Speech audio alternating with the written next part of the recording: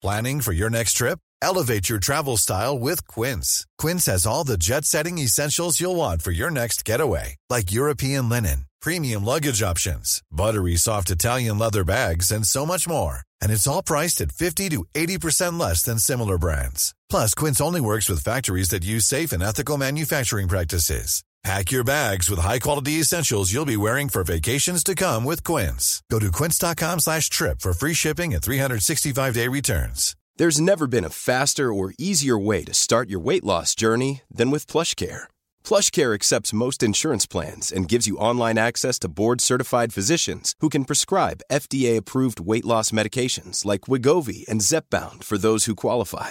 Take charge of your health and speak with a board-certified physician about a weight loss plan that's right for you. Get started today at plushcare.com/weight loss. That's plushcare.com/weight loss. plushcare.com/weight loss.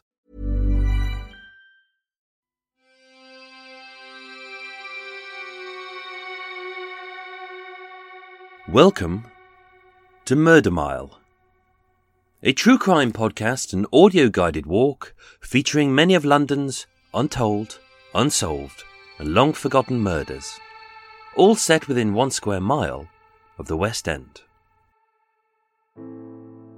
Today's episode is about Nora Upchurch, a kind, caring, trustworthy, and well-loved West End prostitute whose unsolved murder shocked the city streets. And yet, by carefully re-examining the original evidence, it's clear that, all the while, Nora's killer was hiding in plain sight. Murder Mile contains graphic descriptions of death which may offend, as well as realistic sounds, so that, no matter where you listen to this podcast, you'll feel like you're actually there. My name is Michael. I am your tour guide. And this is Murder Mile. Episode 18, Nora Upchurch and her lonely death in the empty shop.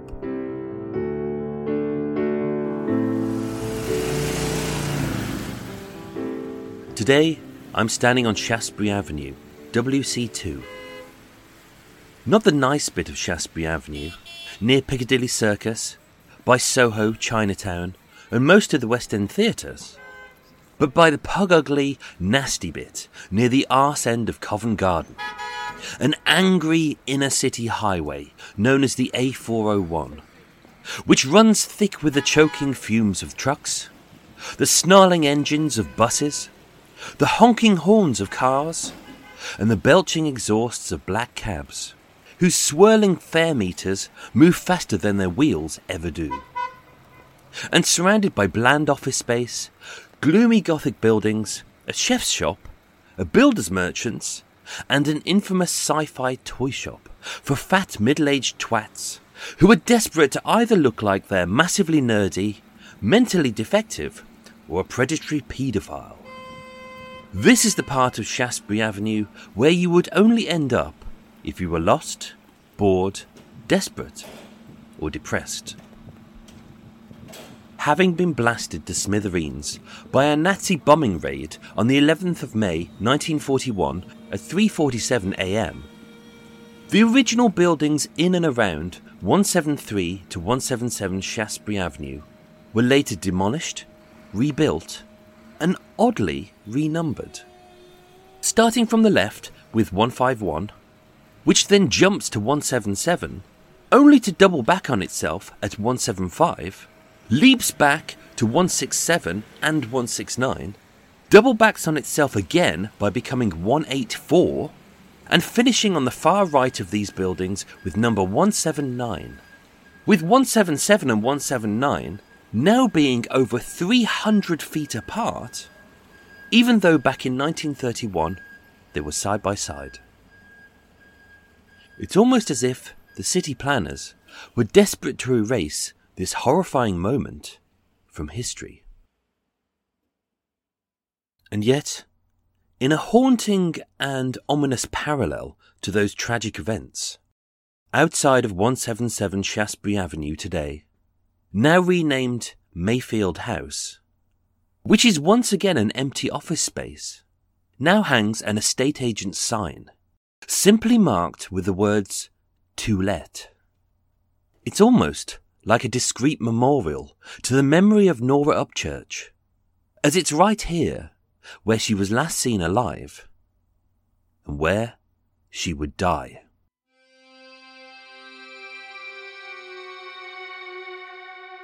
On Friday the 2nd of October 1931 at 10 a.m, Douglas W. Bartram, the foreman and manager of Hilder & Co., and one of his loyal workmen, Frederick Field, left their workplace at 23 Great Pulteney Street in Soho.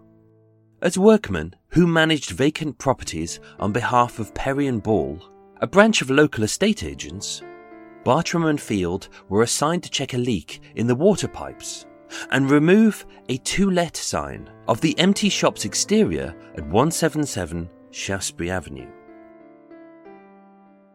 At 10:50 a.m, with the only set of keys having vanished, and concerned that this dark and empty space may have become a hostel for hobos, a drug den for deadbeats, or a shag palace for sex perverts, the ever-conscientious Mr. Bartram checked every window and door.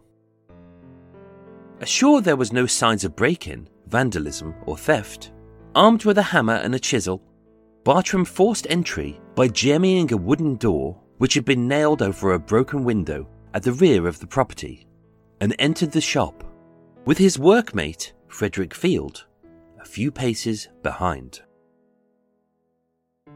Although cold and dark, except for a broken office chair, an abandoned cabinet, and a few scattered files, the shop was empty, so Bartram and Field set about seeking out this leaky pipe and awaiting the arrival of the locksmith to secure the vacant property. But as Field passed the thin dark-lit passageway leading to the front door of 177 Shaftesbury Avenue, partially obscured by a white partition wall, and lying on the cold and dusty floor, he saw what looked like a pair of legs. "What's that?"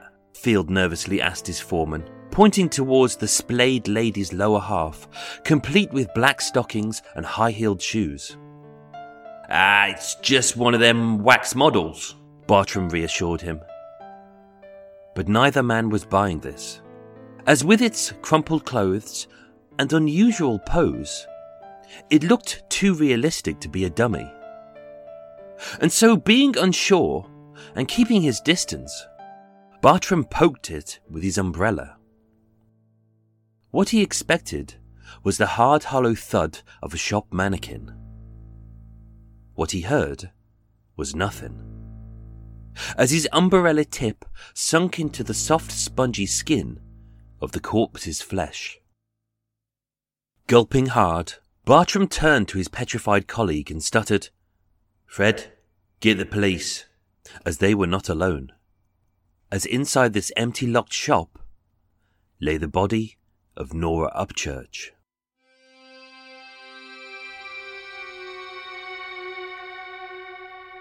Born Annie Louise Nora Upchurch on the 15th of August 1911 in a working-class area of Wembley, North London, to Walter, a railway engineer, and Louise, a housewife, Nora's childhood was typical of those born in and around inner-city London of World War I. As being hungry, broke and malnourished, Nora and her siblings lived in constant fear, as unlike in World War II, when the buzz of German bombers alerted the city as death approached, over Nora's London loomed a silent terror, as monstrous Zeppelin airships, loaded with a barrage of bombs, blitzed the city night after night. Being a free-spirited young girl, Nora was always in trouble, often running away from her violent and unloving home, and eagerly vying for the attention of boys. Proving too troublesome, aged just 14 years old, Nora was placed in the care of the Salvation Army at St Cuthbert's Hospital in South Norwood, and having left school with no education, she briefly worked as a domestic servant. But as a young girl in the late 1920s, the best that Nora could hope for was to get married or to work as a chambermaid. And yet, Nora wanted so much more out of life. So aged just 16, Nora left for the bright lights of London's West End, where hungry and cold, she became a prostitute. Although she had a difficult upbringing, according to everyone who knew her, Nora was a good person. Fun-loving, sweet, likeable, trustworthy and loyal. A professional sex worker who didn't drink or do drugs. She had very little debts. And as an independent single woman who saw prostitution as merely a temporary solution, she never had a pimp. She was her own boss, with a rented flat in Pimlico and a rented room in Bear Street, just off Leicester Square. And having given birth a few years earlier to her beloved baby daughter, who she named Marjorie, Nora would only work from 2 p.m. to 8 p.m, Tuesdays to Saturdays, striving to ensure that her 3-year-old daughter would want for nothing, and got everything that Nora never had. Food, warmth, toys, and the love of a devoted mother. And yet, aged just 20 years old, being so full of hope, dreams, and with a baby daughter back home, on the evening of Tuesday the 29th of September 1941, Nora would meet a mysterious man who would offer her money for sex, but instead, he would end up taking her life.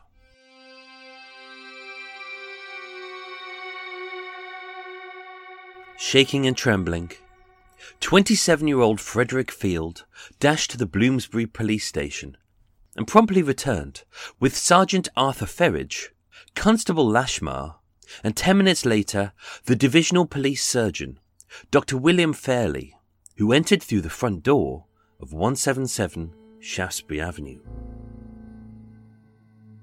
Beyond the black wooden door with the frosted glass, the narrow passageway was dark and dusty, running 20 feet long, 3 feet wide, and 12 feet high, with grey plaster brickwork to the left and a wooden partition wall to the right. Immediately beyond the door, on the black stone floor, were 2 matches and a single half-smoked cigarette, which wasn't Nora's brand, and yet it was stained with a crimson lipstick, suggesting that it was here that Nora and her unknown assailant had stood, chatted, and smoked. As they ironed out the details of this cash-for-sex exchange, in a cordial conversation between 2 strangers. Close by was sat a fashionable felt green hat and a paste diamond brooch, which looked out of place on the dusty stone floor of such a drab and gloomy hall.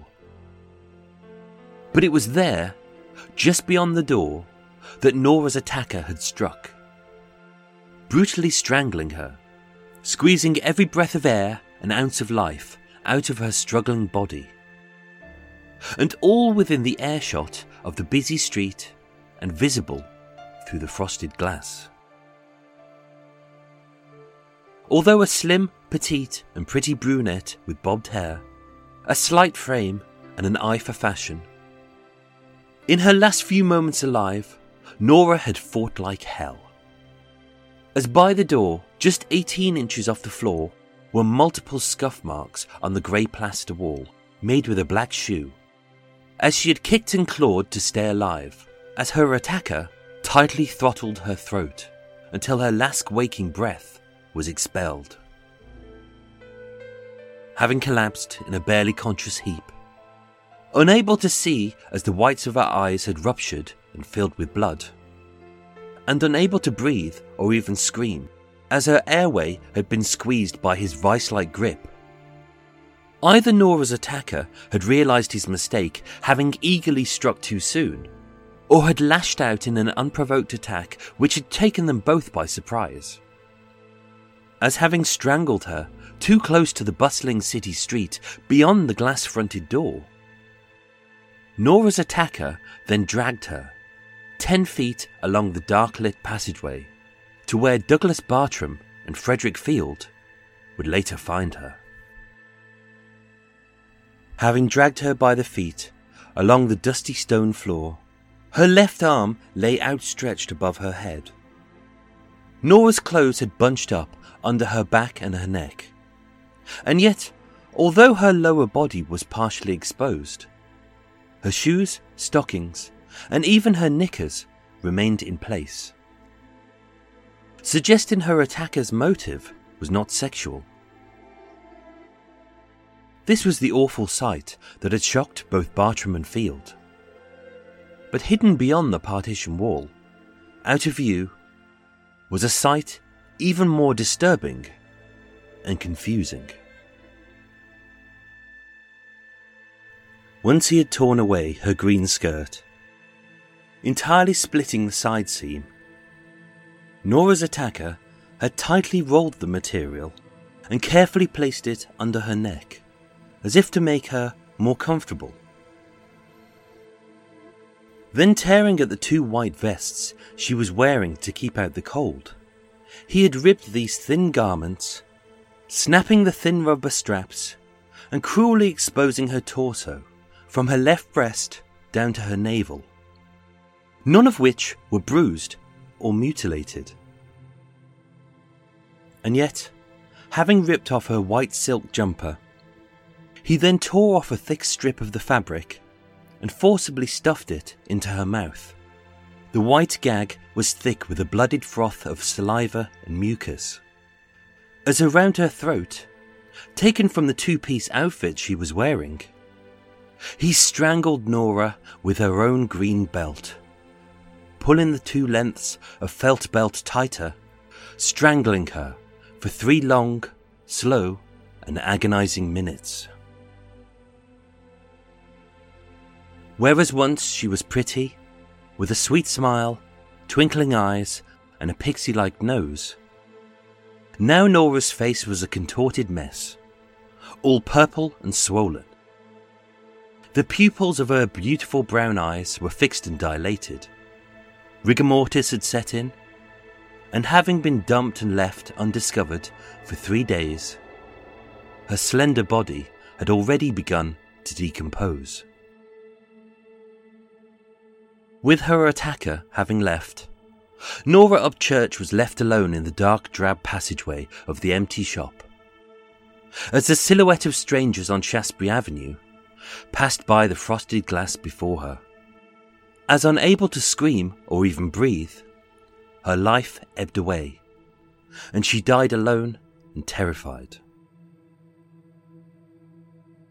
Her last thought, possibly being that of her 3-year-old daughter, fast asleep in her cot, safe and warm where Nora had left her, who now, with no mother, no father, and no grandparents to protect her, would be put into a care home as Nora had.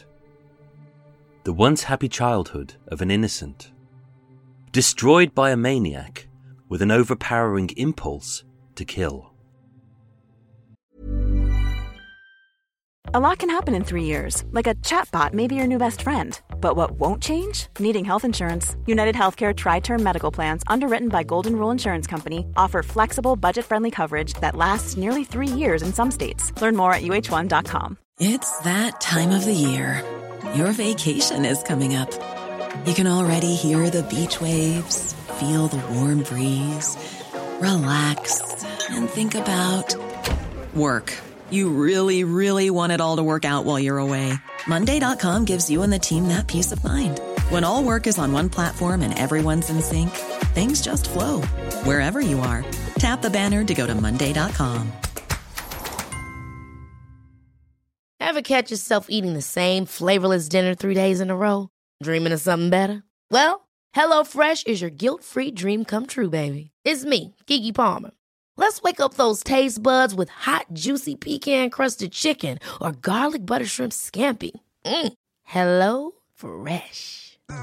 Stop dreaming of all the delicious possibilities and dig in at HelloFresh.com. Let's get this dinner party started.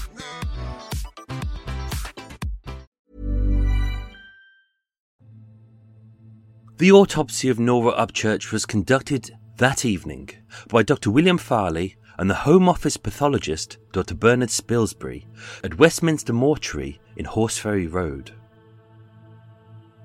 The cause of death was asphyxiation by strangulation, using a green felt belt.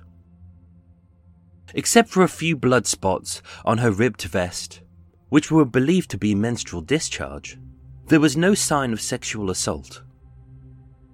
There was also no evidence that the murder was premeditated. No fingerprints were found at the scene as it was too dusty. No witnesses saw Nora or her assailant enter or exit the shop. And only a slight possibility that the motive was robbery was owing to her handbag being missing.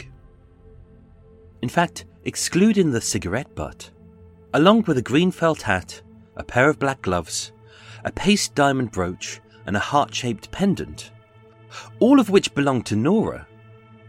The only other item found at the scene was Nora's white metal wristwatch, which remained on her left wrist throughout the attack, and was smashed, stopping the time at precisely 8:20 p.m.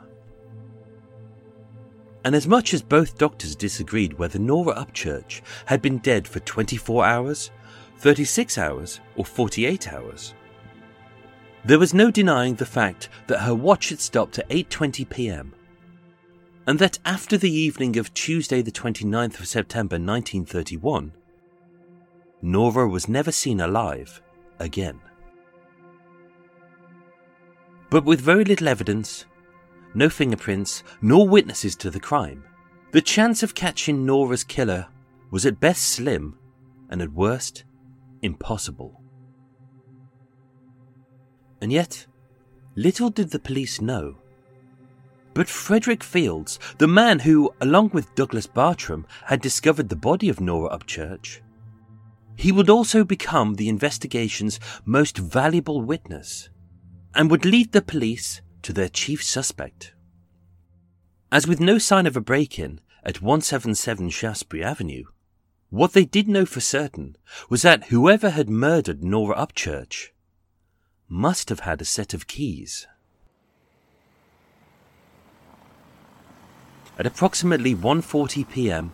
on the afternoon of Tuesday the 29th of September 1931, the day of Nora's death, Frederick Field, the sign fixer, employed by Hilder & Co. at 23 Great Pulteney Street in Soho, left the office, took a brisk 5-minute walk down Brewer Street, Rupert Street, and stopped off at Perry & Ball, the estate agents at 40 Shaftesbury Avenue, having been contracted to remove the "To Let" signs from the windows and on the first floor exterior of 177 Shaftesbury Avenue, and receiving one Mortis key and one Yale key from Miss Keenan, both of which he signed for and headed on his way. At 2 p.m, Field entered via the front door where Nora's body would later be found.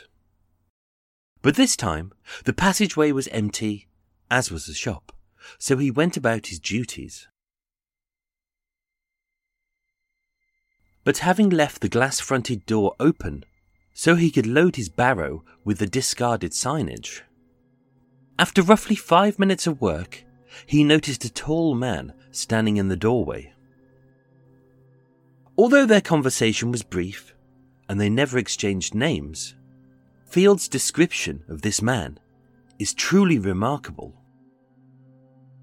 Field stated to the police that the man was aged about 30, 6 foot 10 inches tall, tan complexion, mousy hair, cropped short at the back and sides, with a mousy coloured thin moustache with a gap in the middle, gold tooth in the upper right jaw. He was medium build, with square shoulders, was well spoken, and was dressed in a kind of biscuit and beige coloured +4 suit. He wore a gingery brown tweed cap, and a gold watch with a leather strap on his left wrist, And he looked like a well-to-do man, and he was a native of London.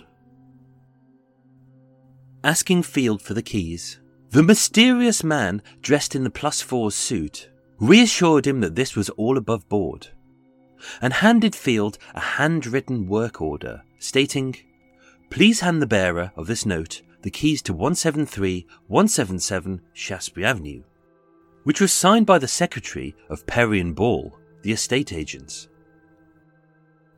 With the work order looking official, and the +4's man clearly senior to him, Field did as he was told. And although they only spoke briefly, the +4's man implied that he was an established leather goods retailer and the prospective owner of the premises, who was looking to revamp the lighting. And with Field being a qualified electrician, they agreed to meet later to discuss the layout, with the +4's man promising to return the keys, once he'd finished, to Perry and Ball. But that very evening, by Piccadilly Tube Station, at roughly 9 p.m, 40 minutes after Nora's watch had stopped, as Field stood wearing his best suit, desperate to impress his future employer, the +4's man confessed that he had forgotten the keys to 177 Shaftesbury Avenue. And with both men being unable to enter the shop, the +4's man left, promising to return. But he was never seen again, and neither were the keys. Armed with nothing but a stunningly detailed description of the +4's man, during the afternoon of Friday the 2nd of October 1931, Field assisted the police by laboriously trawling through the Police Crime Index at Scotland Yard, which contained the photos, details and rap sheets of all known felons in the London area. And although some fitted the description, they didn't find a match. Desperate to catch this maniac before he struck again, Field volunteered his free time by patrolling the West End with the police, having refined his description. But once again, Nora's killer evaded arrest. And yet, sometimes coincidence smiles on the desperate, as just 4 days after the discovery of Nora's body, police at Richmond Police Station arrested a known felon on a fraud charge. He was the right height, the right size, the right shape, with a pencil-thin moustache, tightly clipped hair, and as was the fashion of the day, he wore a brown +4's suit. His name was Peter Webb. At the station, Field was asked to identify Webb's brown +4 suit, which was neatly laid on the table before him. And although it matched the description given, Field was certain that this was not the suit worn by the +4's man. It was a shattering blow to the case. But believing they had their man, the police wanted to make sure. So whilst Peter Webb was being interviewed on the unrelated charge of cheque fraud, Frederick Field was ushered into the room, and looking Webb squarely in the face, the following conversation took place. Field said, "Hello, you remember me?" Webb replied, "I don't know you." "Yes, you do. I handed you the keys of the shop at Shaftesbury Avenue last Tuesday." "Not me." "Yes, I did." "What had I got on?" "Your +4's." "What hat did I have on? The colour?" "Brown, I recognise you." "I haven't seen you before." "You had a cap on." "I've never had a cap." "Do you think I'm daft?" "You must be." "I spoke to you in Shaftesbury Avenue and next in Piccadilly." "I've never seen you before or talked to you ever." "You can't prove different. I take my oath I saw you." "I'm positive you're wrong." After which, Frederick Field confirmed to the police sergeant, "That's the man I handed the keys to." Peter Webb was arrested for the murder of Nora Upchurch, and as a career criminal and a habitual liar, who was later sentenced to 12 months hard labour for cheque fraud. When Webb was questioned, he staunchly denied any knowledge of Nora, her murder, the shop, meeting Field, or ever being given the set of keys.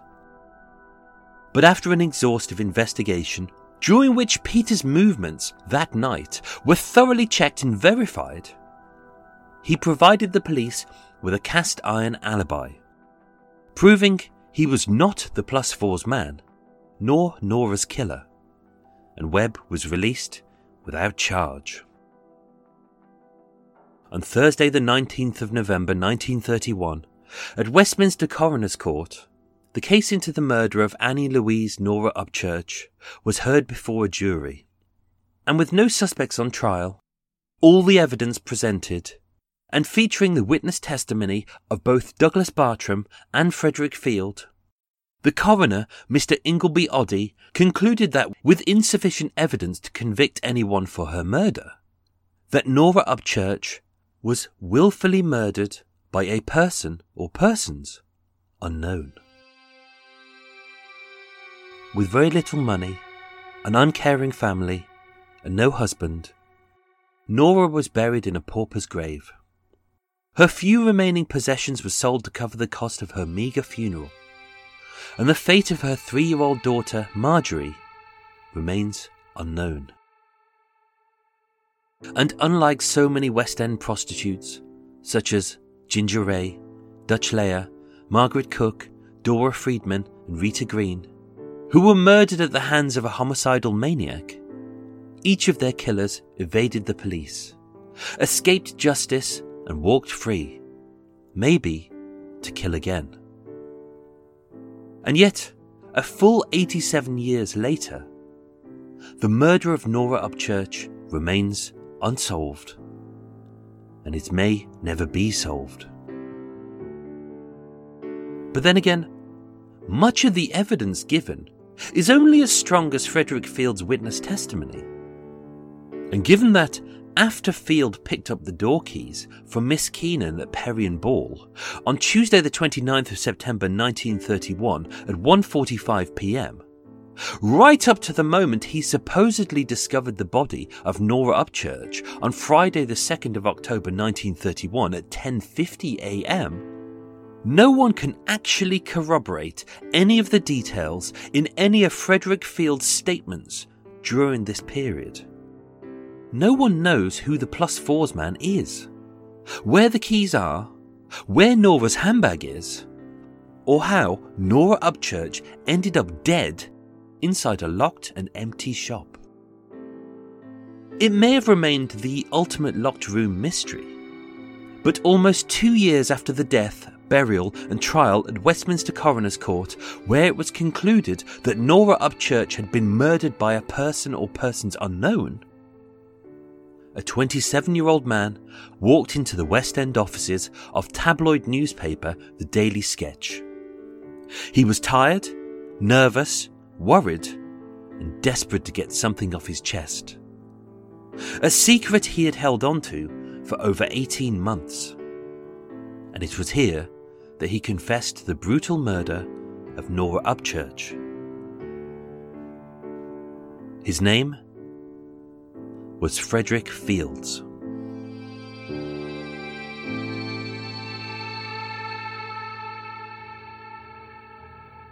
Ladies and gentlemen, thank you so much for listening to Murder Mile. Don't forget, if you want to know more about the murder of Nora Upchurch, please do check out the Murder Mile website at murdermiletours.com, or join the Murder Mile True Crime Podcast discussion group on Facebook. Murder Mile was researched, written and performed by myself, with the main musical themes written and performed by Eric Stein and John Books of Cult with No Name. Next week's episode is part 2 of Nora Upchurch and her lonely death in the empty shop. Thank you and sleep well.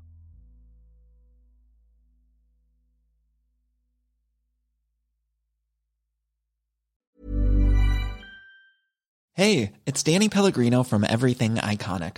Ready to upgrade your style game without blowing your budget? Check out Quince. They've got all the good stuff, shirts and polos, activewear, and fine leather goods, all at 50 to 80% less than other high-end brands.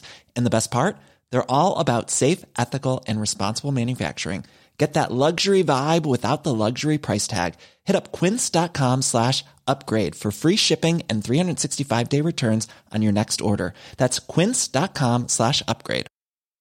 How would you like to look 5 years younger? In a clinical study, people that had volume added with Juvederm Voluma XC in the cheeks perceived themselves as looking 5 years younger at 6 months after treatment. Look younger, feel like you. Add volume for lift and contour in the cheeks with Juvederm Voluma XC. Reverse signs of aging by adding volume to smooth laugh lines with Juvederm Volure XC. For important safety information and to find a licensed specialist, visit Juvederm.com. That's JUVEDERM.com. Not for people with severe allergic reactions, allergies to lidocaine, or the proteins used in Juvederm. Common side effects include injection site redness, swelling, pain, tenderness, firmness, lumps, bumps, bruising, discoloration, or itching. There's a risk of unintentional injection into a blood vessel, which can cause vision abnormalities, blindness, stroke, temporary scabs, or scarring. Talk to a licensed specialist to find out if it's right for you.